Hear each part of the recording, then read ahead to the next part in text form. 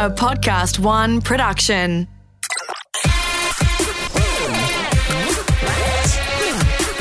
Oh, that's a curly one.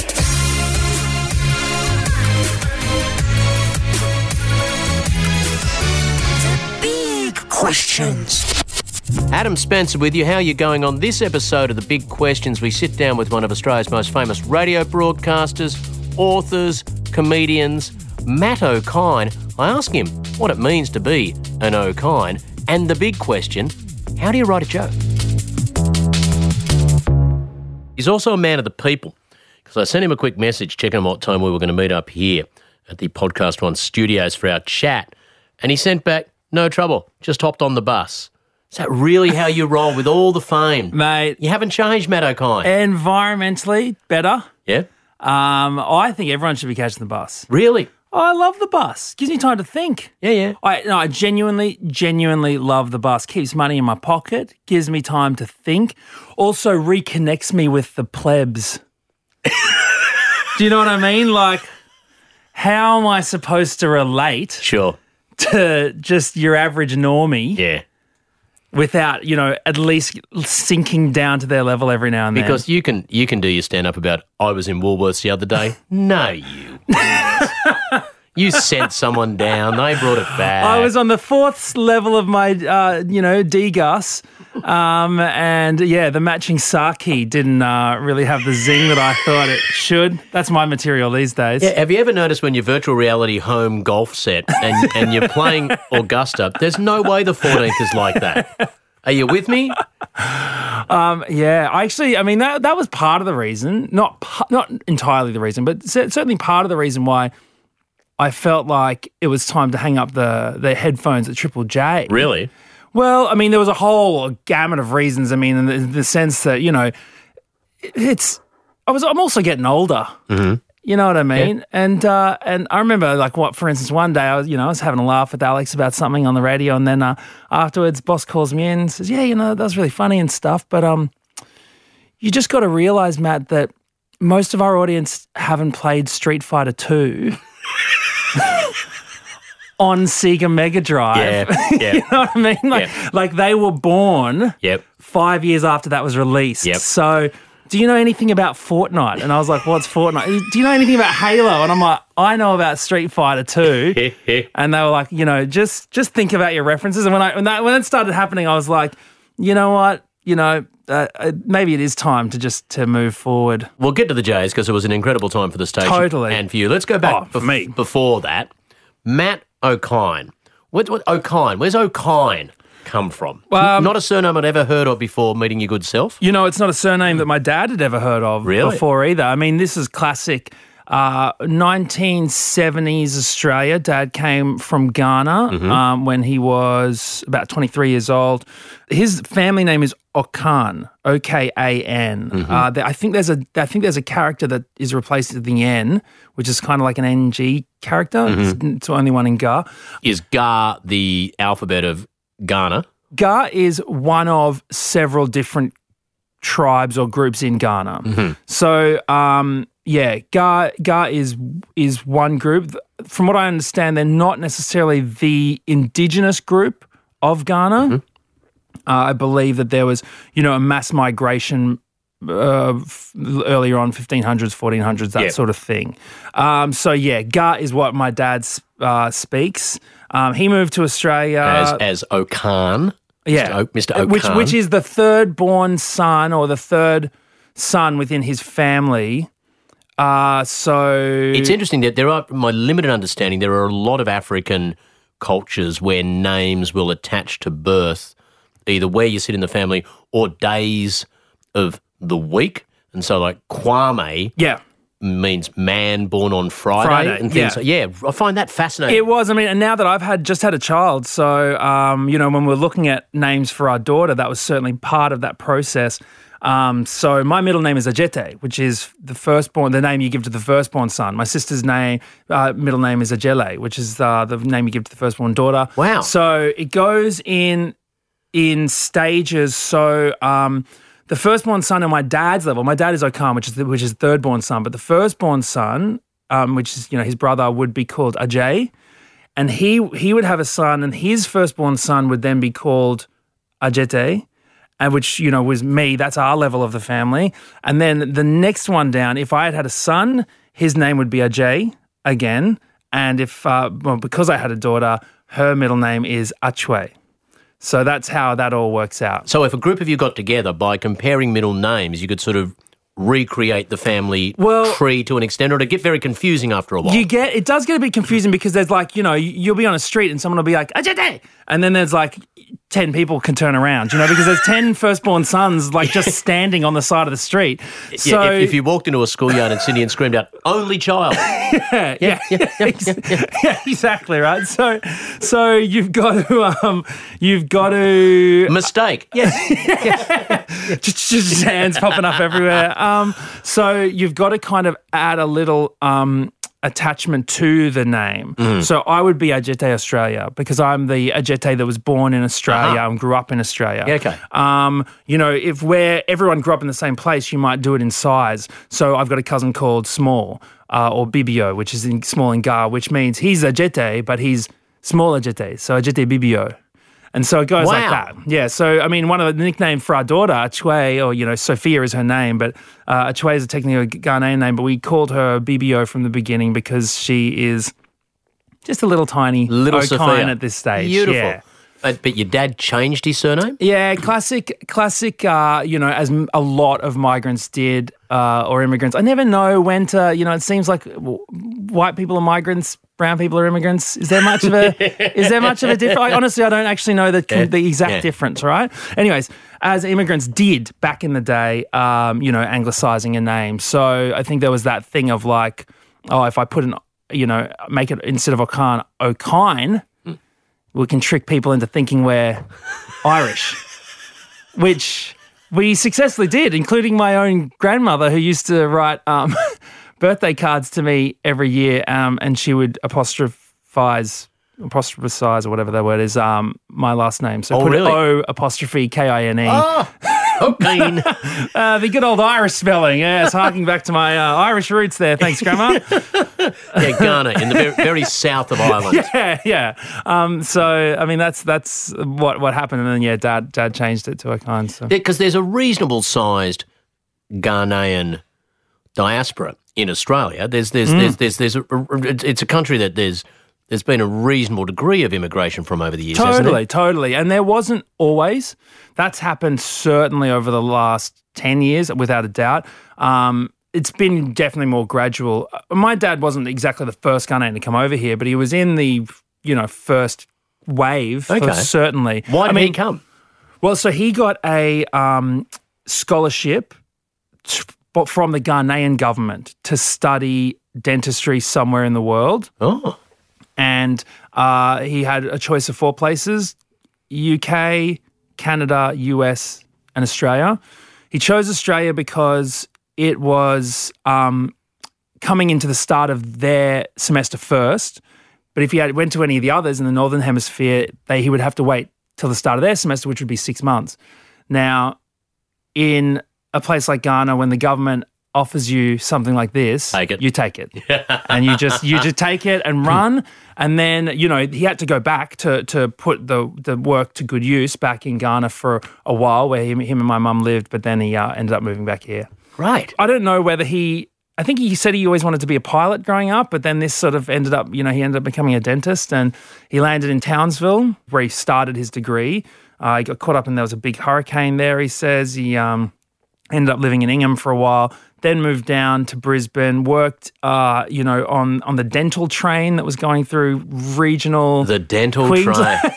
Oh, you would have seen a few things on a Queensland dental train in the 1970s. Worked in Gympie Hospital and then started working in all the school dental vans. When I was growing up, that's what he was doing, all around Brisbane doing the school van. There's something about my dad and... doing dentistry on the move. On the road. He loves just being mobile. Get in town. Fixing teeth. Teach kids to floss, move on. Yeah, exactly. And so growing up, you've written a great book, a sort of coming of age book, Being Black and Chicken and Chips, and it captures that sort of age in a young boy about to become a man's life where it's all a bit unclear. And does that reflect where you were at that stage in your life? You come across now as a very confident, funny guy, really always kicking some big goals. What was the trajectory to getting you to, say, the Jays? So, I mean, the premise of the book, or the plot of the book, really revolves around a 12-year-old boy who's trying to start high school while his mum dies of cancer, right? So, in a sense, that it is biographical in that capacity, because that is what happened to me. There's a lot of stuff that happens around the book that's obviously just plot driven, and you know, you get to have fun with it, embellishing the reality of the real life situation. I mean, that my mum dying in that, you know, being 12 years old was certainly a pivotal moment, which actually did start me off on this trajectory. It's interesting how life events like that make you realise, even at the age of 12, that there's no point in messing around with your life and trying to make other people happy. I think I knew that. It took me about a year after she died before I finally made those decisions. But I remember... Still a very young age to be thinking about life in those sort of terms. Yeah, but then you start realising that, you know, you go into choosing subjects at school and you think, oh, well, I better do physics and I better do this because that's what smart people do. And suddenly you realise, like, well, what am I doing? This isn't not what I want to do.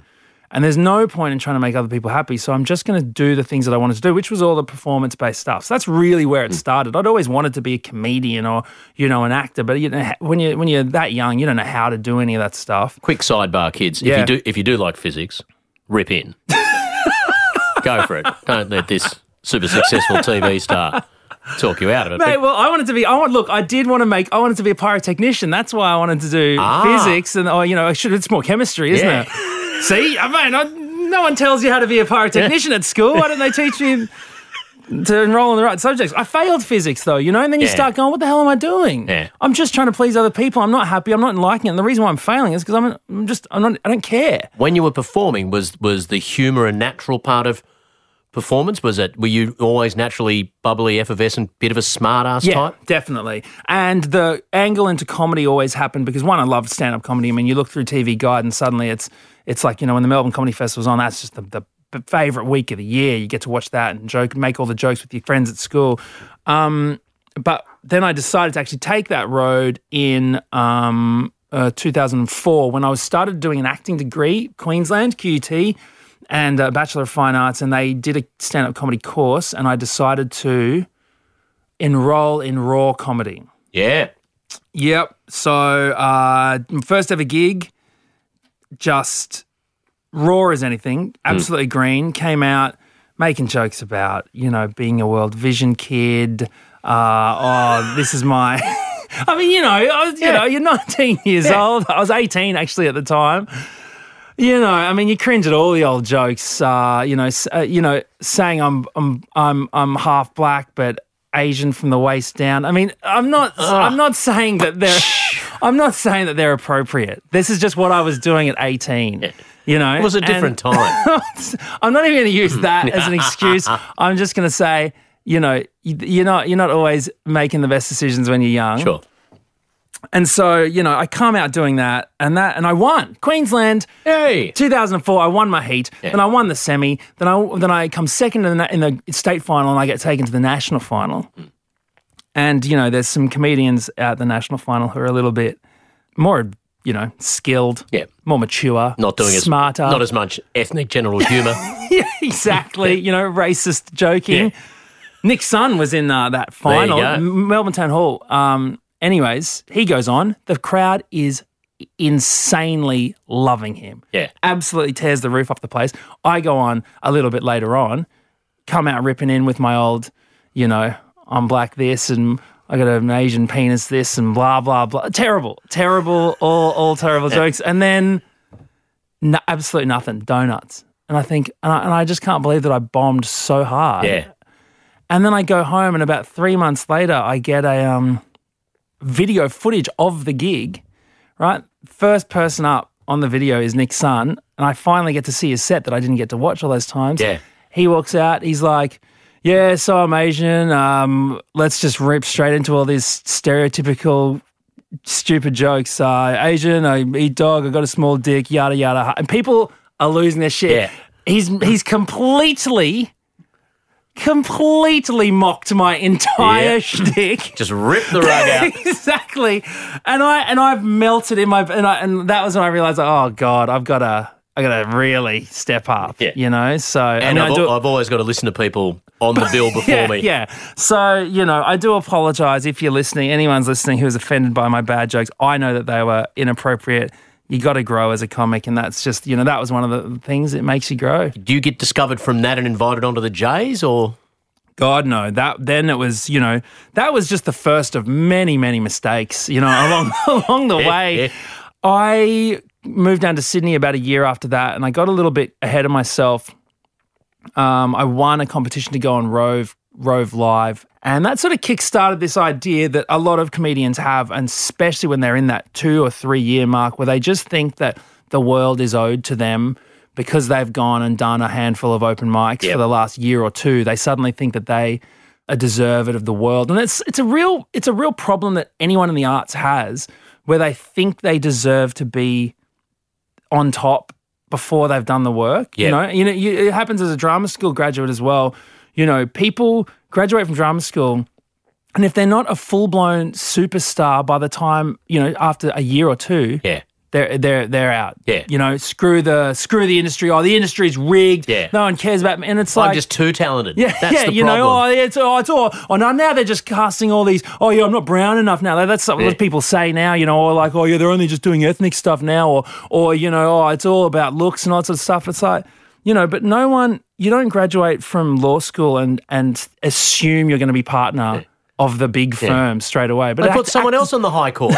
Yeah, exactly. What's going on? You know what I mean? But actors, because it happens to one or two people, they think they're deserving of these huge roles. And the same way with comedians, you know, it's like as soon as you do, you know, I got 20 minutes of material. Yeah. Oh, I got an hour of gold, mate. No, you don't. Yeah. You got an hour of straw that on the right day, if looked at under the right light, you can pass off. You can Rumpelstiltskin into gold, but it's not gold, you know. And even earlier in the stand-up career, there's that big moment. If you get out there and you've got a couple of jokes that really work, and you're doing open mics, and you're probably doing like a 5 to 7 minute set. Yes. And there's a lot of people who get to the point who can do 5 to 7 minutes of stuff that's actually pretty funny. Yeah. Sits together really well. To have the courage to then go away, bin that, walk out on stage with something completely new. Dude. Knowing I've thrown away the parachute that I know would have really worked nicely here at the Harold Park Hotel on a Tuesday at 8:30, and I'm going to try. And a lot of people, I remember I dabbled in a little bit of stand-up before I did other stuff, and I saw some people across the course of 4 years. Dude. Whose 5 minutes didn't change because they were terrified to let it go. That was me, but for 20 minutes. You know, I had 20 minutes, and I had a decent 20 minutes. I was making, you know, a little bit of money every gig. You get, you know, $100 or $150 or whatever for your 20-minute beers, gig. Dinner thrown in now and then. like, you know, and that was just what I did for 4 years, kind of sitting there going, oh, you know, when will they discover me?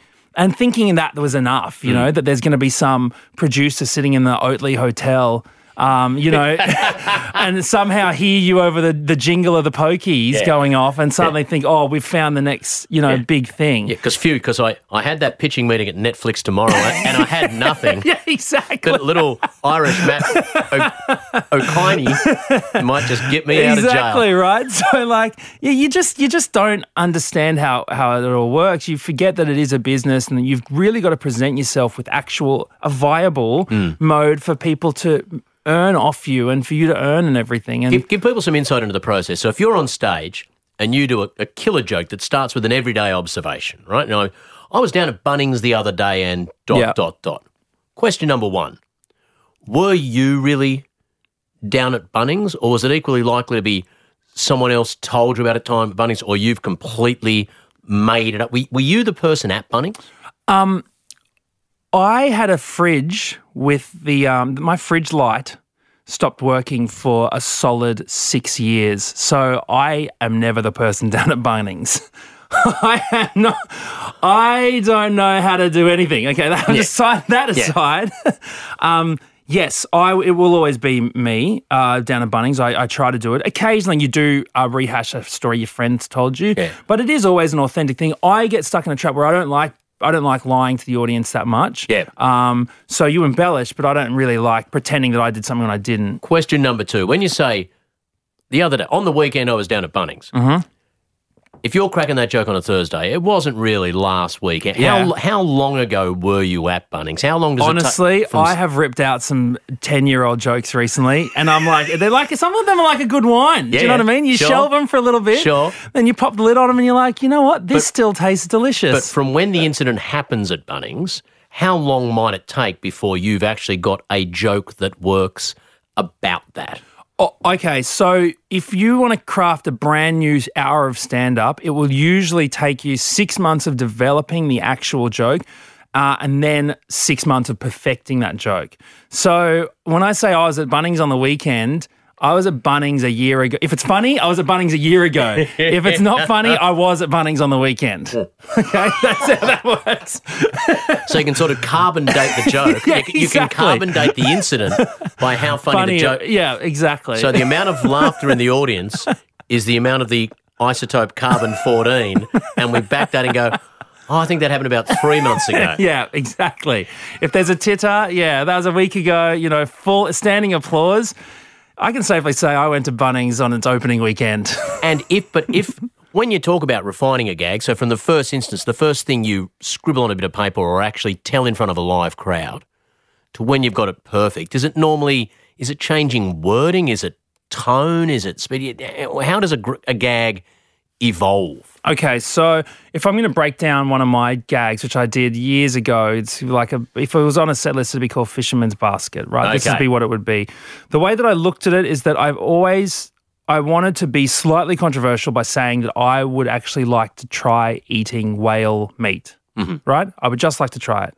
I'm not saying I want to go out and kill the whales until they're extinct. I'm just saying if a whale beached itself on my fry pan, I would have a nibble. Sure. That's what I say. That's literally the very first line of the joke that I wrote, Then I look at it and think, okay, how am I going to make that funny? Because people don't like the idea of you eating whale. Yep.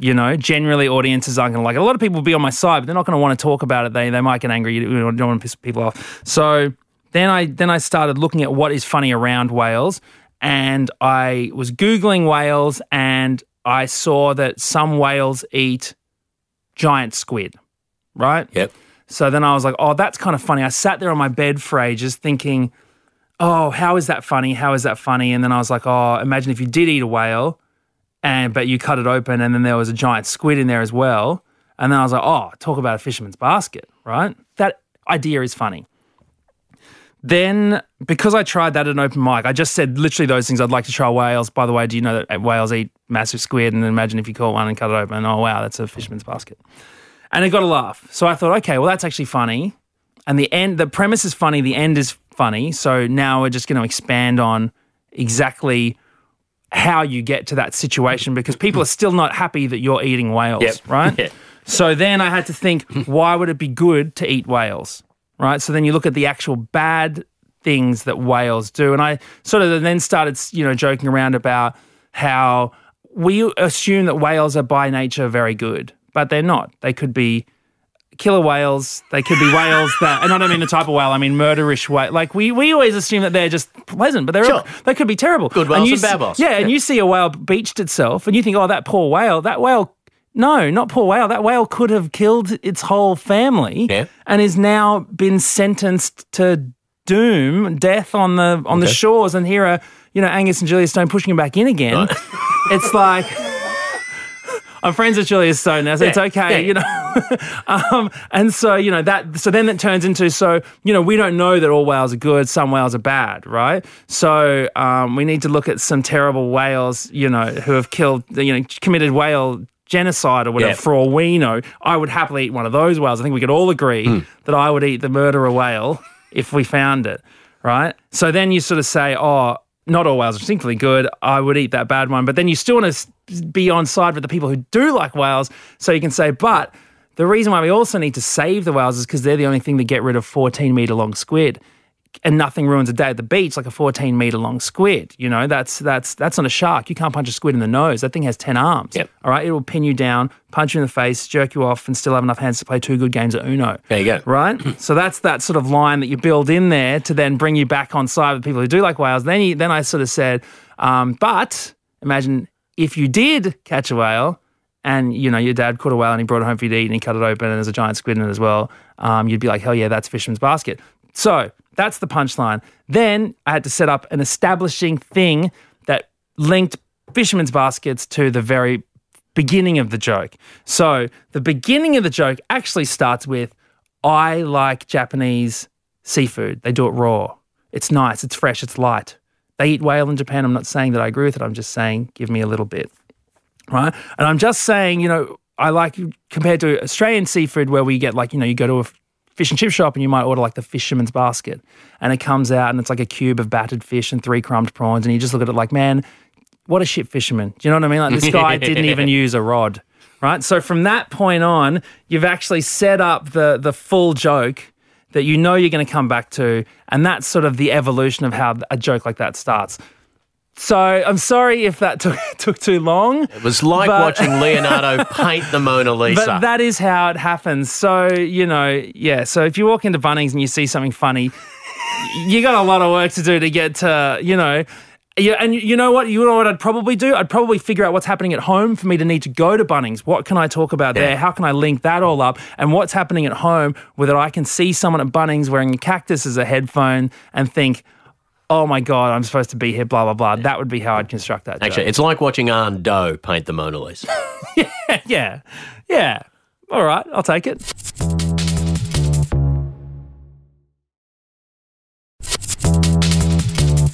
You'll watch a comedian, you'll just think, wow, just ridiculously funny things happen in this person's life all the time. But if you were in random listener to the big questions right now shoes for a month, things happen in their life that would make comic gold, wouldn't they? It's just your ability to spot it and see it and make something. Do you look at the world in a different way because of that? Yeah, and you know, you focus on the smaller things, the better. So I've got a notepad on my phone in which, you know, there are certain things that are funny that deserve the attention in different parts of my repertoire, I'll say. Mm-hmm. You know, I've got a book right now. And I'm writing a TV show. I've just written a TV show. I was writing those at the same time. Plus, you're writing a stand-up show. Plus, you go do radio interviews. Yeah. Right? Or you're hosting a radio show, which was, you know, has also happened. So, for me, I've got at least 3 different brackets in which I look at where the comedy should sit and where it's worth talking about. So, A, that's potentially funny. B, where would it work best? Yeah. In my repertoire. So the my portfolio. So does what happened look funny? And if it looks funny, then that deserves a spot in the TV show set of notes, you know? Because if I walked into Bunnings and there was a guy wearing a pot plant on his head, but he'd forgotten to take the cactus out of it and now he's, you know, or something, and he's wearing a cactus for headphones or something, then I go... Needs a bit of work, but I see what you're saying, yeah. Well, I was in Bunnings this morning. That's when I saw it. So that's when I think, okay, well, that looks funny and that deserves placement in the TV show. I can double all of these up. I can triple all of these up. I can do them in all 3 areas. It's fine. But if it looks funny, it deserves a spot in the TV show. If there's a premise where that there is a sort of a punchline in there that I feel like I can massage out, then it goes in the stand-up world. If it is just something that I have observed, right, with no anything to turn into an actual joke, but it's something that stands out, then it goes into the radio bracket, and in which case you let the audience finish the joke for you. So I walk into a Bunnings, I think, gee, that looks funny, guy wearing a cactus as headphones. I think I'm going to put that in to the the TV show. If I think, why is he wearing a cactus for headphones, and I can break down a joke like that, like, oh, maybe his ears are a bit prickly or something. I don't know. I'm just trying to think of whatever on the spot. If I think it's not enough, but there's certainly something there, then I go onto radio and I say, when have you seen someone wearing something on their head? Give us a call. Yeah. And then the audience, and when I started Triple J, the boss of Triple J, or Ollie Ward, said, you'll never be as funny as the audience. Yep. As I'm sure you're more than well aware. Yeah. And so often when and really when you're doing radio every single morning, you can't come up with content every single day. So you just give them the idea and let them finish it off. I'll tell you my favourite ever call we had on Triple J. Yeah. And we'd done a talk back. I can't even remember what the question was. And someone's lobbed in near the end. A guy from Launceston has lobbed in near the end and tried to crack a joke. And it hasn't worked. Yeah. And he's apologised. And we've gone, that's fine. And off we go and we play a song. During the song, this girl from Hobart rings in. And, Sally from Hobart here, look, on behalf of Tasmania, just want to apologise for that guy from Launceston. We put up with it all the time, blah, blah, blah. That's going all right. During the next song, and you could not script this girl from Devonport rings in and says, I just want to say, in defence of the guy from Launceston, to the girl from Hobart, you can take your fancy pants, big city attitude and go and get stuffed. And the idea, because everywhere there's geography and we all laugh at this town and there's a pecking order, everyone in Australia laughingly puts the boot into Tasmania. Yeah. Turns out in Tasmania there's a food chain. If you're from Hobart, you laugh at Devonport and Launceston. If you're from Devonport and Launceston, those fancy pants, big city attitudes can go. And I just thought that was so just gorgeous. Yeah, I love that breakdown of comedy because I remember thinking one day, every city does make fun of another city. Everyone, puts a boot in somewhere. So somewhere in Devonport's got another little town that they make fun of, right? Probably Burnie. Yep. Then Burnie has probably got a side of Burnie, the good side, the bad side. And on the bad side of Burnie, there's probably a street that sucks more than any other street. Yep. And then on that street, there's probably, the north-facing street, side of the street, the south facing. And so there's one house somewhere in Australia that is actually the shittest. But within that house, that downstairs room's all right. You can see you can see the backyard. Upstairs on the left. Oh. Somewhere, someone is sitting in the worst part of Australia. But isn't it also true that stand-ups, if you're on tour, if you're doing a road show and you've got material that works in a particular, you'll go in the night before, you'll go into the pub and say, mate, can you just quickly tell me, what's the really fancy private school around here where all the wankers go? What's the name of the really cheap restaurant in town here? And you'll get up and go, blah, blah, blah, at the Golden Walk. And they'll all be going, how did he know about Thursday nights at the Golden Walk? You eventually, the day's highly successful time, you make the call to tap out. Yeah. Is there just one day where you wake up and go, I'm just not into this anymore? Or did you have an exit plan? Or were you pushed? Or No. There was definitely no pushing. Alex and I, there was a big drive to stop when we were ahead, and we were all having fun. We really loved it. One thing, was I was getting older, and and you can't talk about. You can't talk about Street Fighter 2. You can't, hey, can you stop talking about going bald? Yep. Because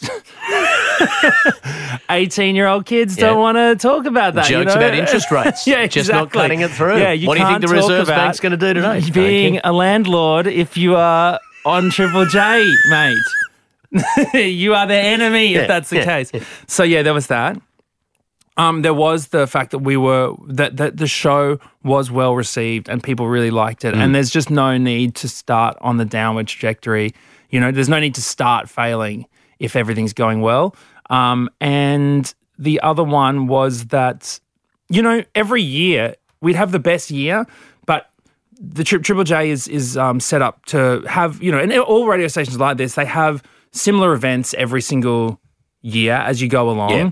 And you end up having, January is hottest 100 month, and then February is this, and then, July is Splendor.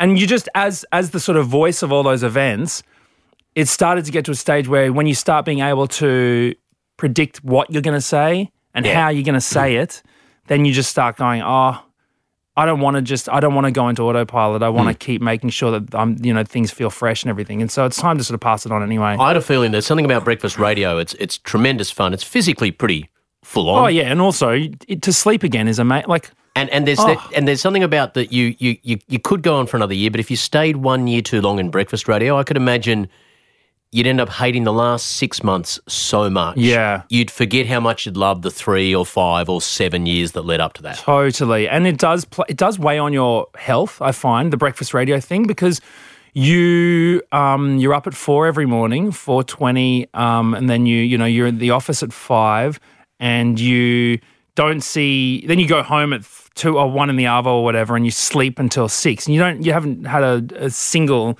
ounce of sunlight on your skin for the a whole week or 1 month or whatever. So. And you end up, because you're working in so then you're not brown enough to get into the next TV show. No, exactly. To make all these brown jokes that I make on stage, about my ethnicity. The cycle of that can really wear you down to sleep. I actually start looking Irish, you know what I mean? I don't know if that's appropriate either, but what is Irish? I mean, what does Irish look? What is, it could be any anyway, so you get sick.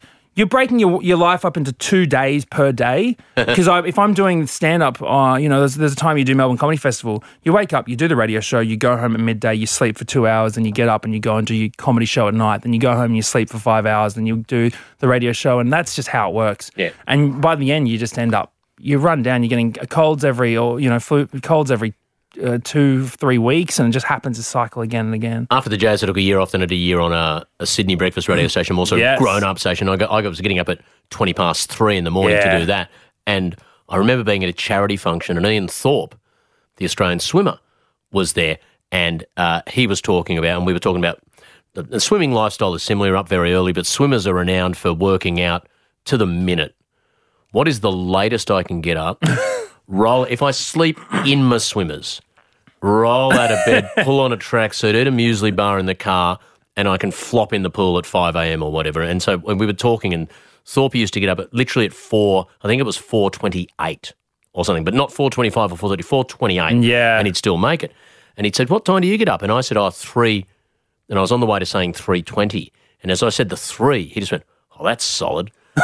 And I walked around all night at this function thinking, Thorpe thinks I'm solid. I am solid. I bet they got you up every now and then. At 3 a.m. when the alarm goes off, you're like... 2:58 for a while just in case I bumped into him again. Just extra hard. When you were at the Jays, the decision was made around the hottest 100, or the conversation started. Were you there when the date did change? I wasn't there when the date changed, but I was there when all that stuff went down. Was that an important discussion to have? Was it a storm in a teacup? Was it people looking for a culture war to fight? I mean, I even feel iffy about talking about it now. Yeah. Because it really divided a lot of the station, and there were people...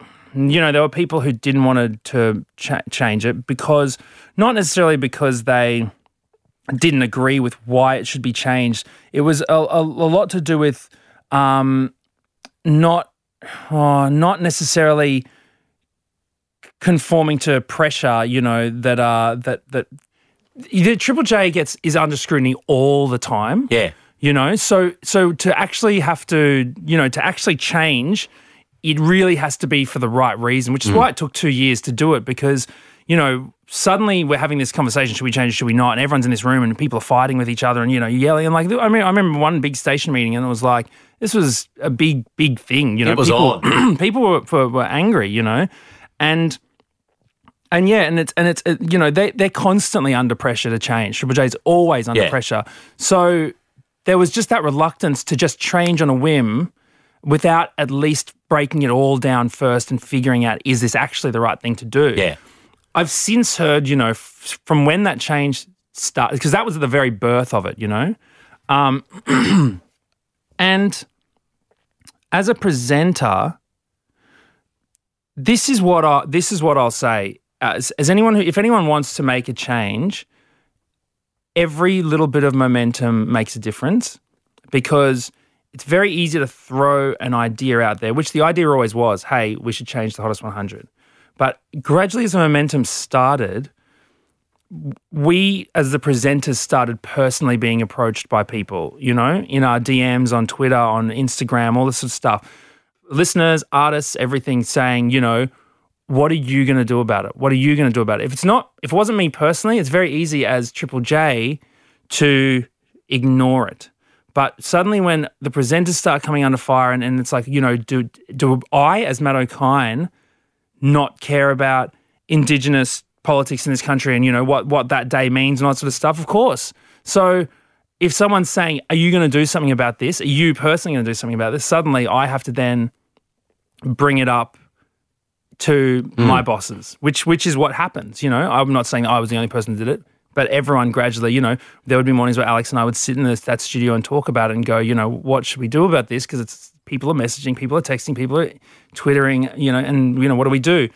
Then eventually you do bring it to the boss's attention, and they already know because there's other people who are getting their attention. There's other channels, and that constant power, like that voice, that push, just chipping away. It turns into something, you know. And so there were, you know, then suddenly enough people mention it to, you know, the boss to then sit down in the room with the staff meeting and say, guys, what does everyone think about this? Then that's when, you know, the big argument happens because people, I don't know, that's what the point of a forum, you know, people to have arguments and discussions and see what the ups and downsides are. I think it's really illustrative for people to hear that even at a place like Triple J, where some people would assume, well, there's a certain groupthink such that the moment anyone suggested that would have just been ticked off, because that's the way they all think we move on.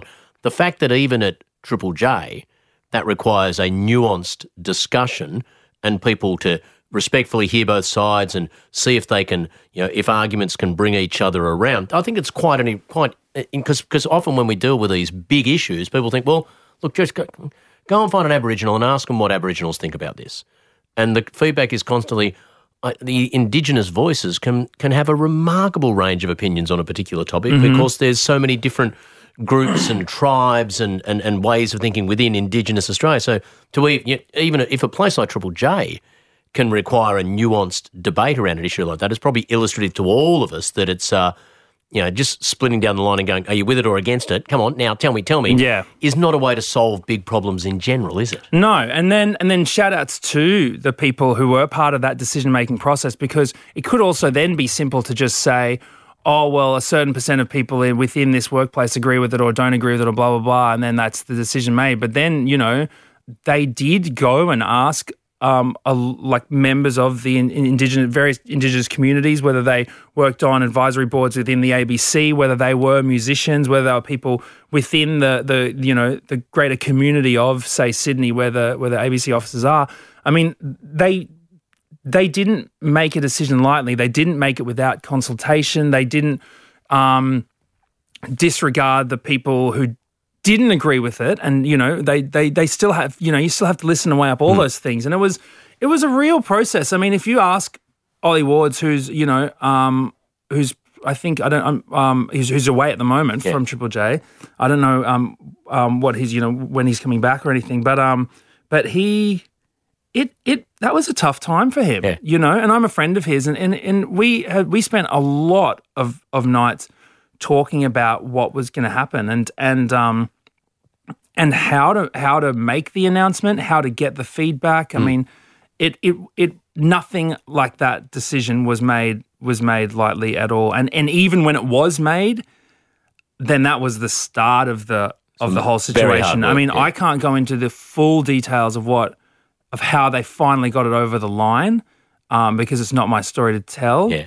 And some of it has been told in the news and stuff like that. But, you know, there was very much a unity within Triple J that required that decision as a station, as a national icon that it is, to band together and stick by all the reasons why that station has been so successful and loved by the rest of Australia. Fascinating insight. Let's change the gear up for a second as we wrap it up. Your TV show. Yes. Very, very successful.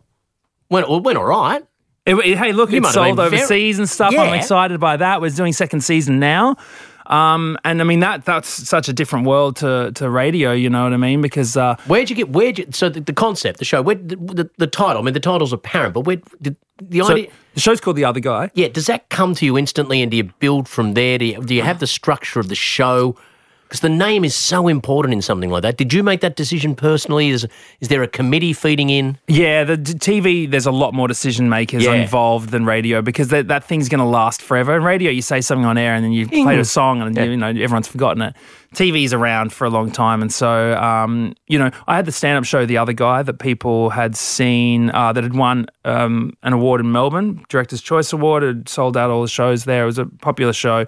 Quite a heavy topic about a situation that had happened with me where I found out my partner was cheating on me with my best friend and we were all living together and it was all, messy. It's a classic kind of 20s, 30s-year-old messy relationships. This is what happens to people. You walked in on her at Bunnings, didn't you? You were down at Bunnings. Yeah, the cactuses on the head.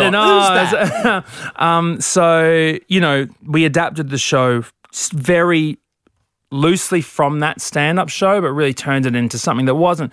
I mean, there's essences of it that were based in real life, but really it's its own show with its own characters and stuff like that. It wasn't an easy show to make, and from making it from the title down to writing it all, it's when you undertake your own shows like that, when you create things, you just dwell on it so much. There's no chance that you can just turn off from it, and it really can get you down, And I think making that show for that first season almost kind of put me at breaking point, just by the fatigue that you get from doing a project like that, and the subject matter, and the am I pissing people off in my life, and are we all going to agree on the way to tell the story and all this sort of stuff? Sex scenes, are they fun? Sex scenes, a little beige cocksock on. Oh man, I'll be happy if I don't ever have to see one of those things again, eh? They don't even match my skin tone. Give me a brown one at least, chocolate coloured or something. Look like a little piece of top deck. Anyways, the interviews come full circle. Oh, dude, I tell you what, whoever made those socks on season 2 of The Other Guy, shout out to the incredible costume department, Rita Carmody.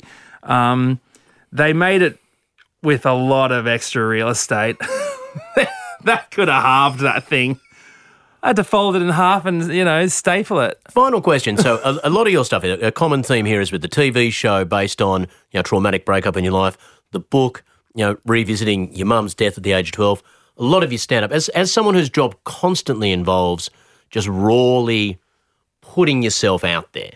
I mean, what's that like? You have fans who know much more about you and your life than most people's reasonably close friends might know about them. Is there a certain do you just get used to it after a while, or is there a certain mindset you have to be able to make your life a public display for your art?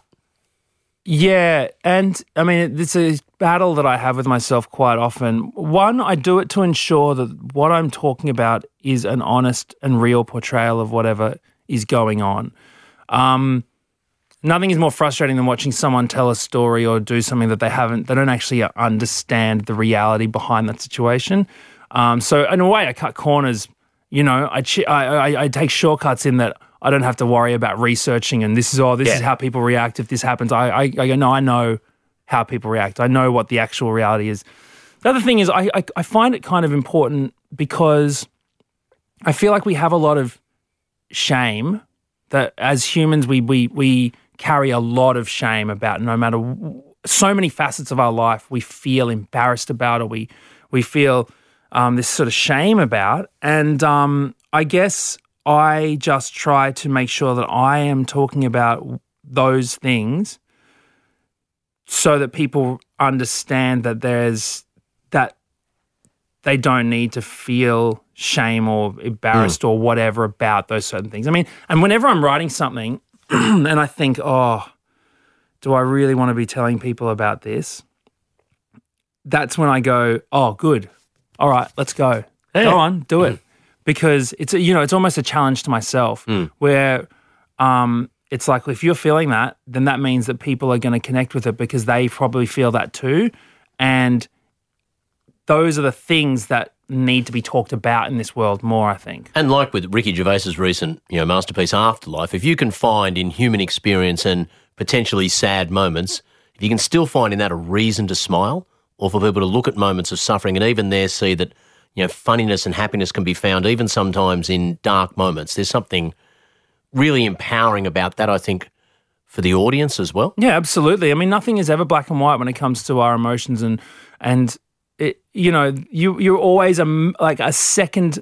There's a hairline difference between laughing and crying. Do you know what I mean? And it's like you can go at either. You can do either one at any time based on the way you decide to look at a situation. So my girlfriend, closest friend in the world, a few months ago, probably about a year ago now, and we'd had a bit of a sort of argument about something, and she was going through a tough time and a little bit distraught about something, and I threw in a little one-liner, and she started literally laughing and crying at the same time. We called it crafting, and I've never seen anyone do it. And she's literally going, there's tears coming down her face. So she goes, I